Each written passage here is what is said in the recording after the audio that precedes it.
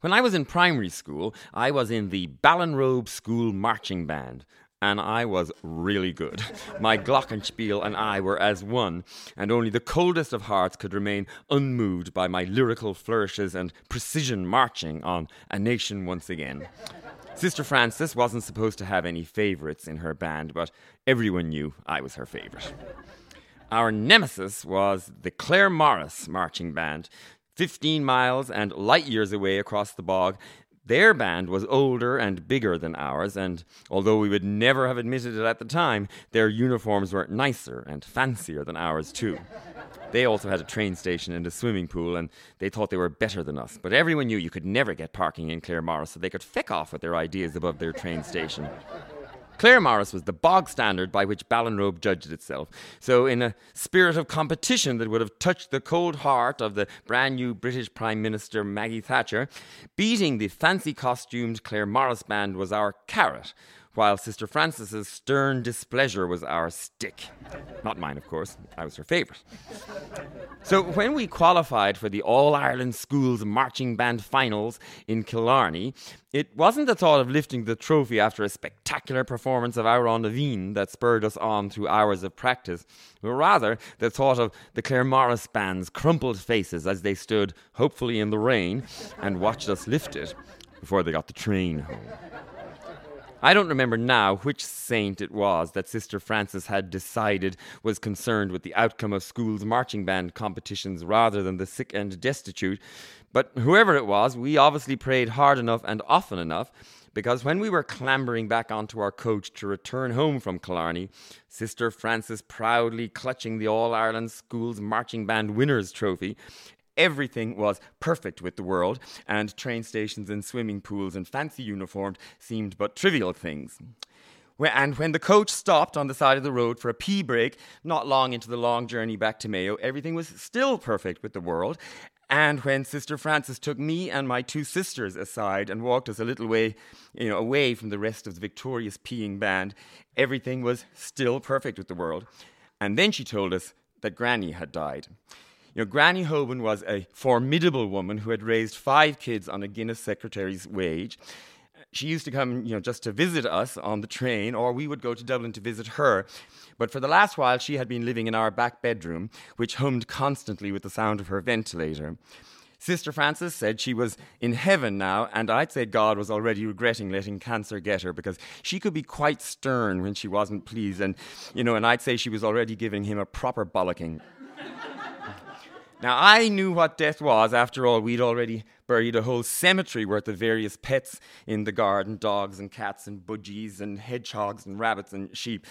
But I had never known a person who had died before, and I knew that this was going to be a much bigger deal. We wouldn't be burying Granny Hoban at the bottom of the garden. And while the bus bumped its way back to Ballinrobe, and my sisters cried, I cried too. Now, I cried because I wouldn't see Granny Hoban again, but I cried too because I wasn't really sure what not seeing Granny Hoban again would be like. But mostly I cried because I was sure that Mammy would be crying, and Mammy crying was a rare and awful thing, and I dreaded arriving home.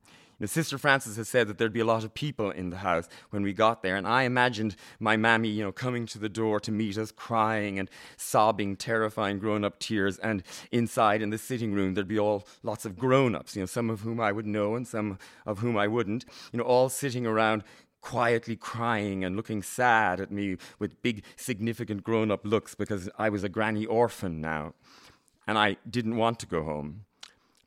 And when we got home, Mammy did come to meet us, and we were still crying, but Mammy wasn't crying. She was, smiling and hugging us and telling us that Granny Hoban would be very proud about the trophy. And inside in the sitting room, there were lots of grown-ups, like Sister Frances had said, but they weren't crying either. They were drinking and chatting and laughing and eating sandwiches and biscuits and telling jokes and remembering that time that Granny Hoban gave some fella a proper bollocking. It turned out that it's great crack when somebody dies. There was no biscuits and sherry when Sonny the Budgie had died. And I secretly hoped that someone else would die soon because the biscuits were fancy. But like everyone, as I got older, I became more familiar with death.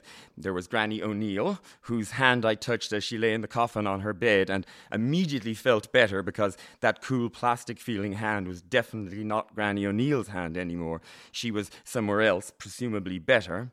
And then there were neighbours and friends' parents and eventually friends.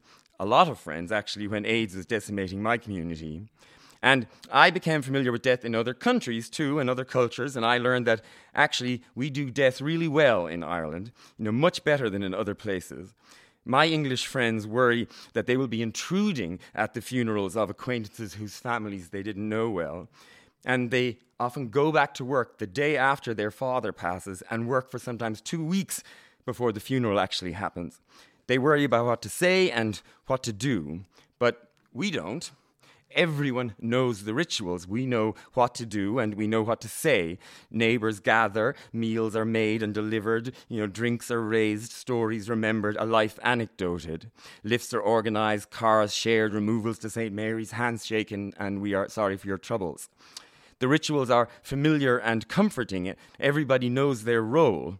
They are easy and we are eased through loss. And losing things is the human condition. As we grow older, we lose our hair, our eyesight, our strength, our memory, our youth, our friends, and our loved ones. And if growing older is perhaps a process of losing things, then growing wiser is perhaps learning how to cope with their loss.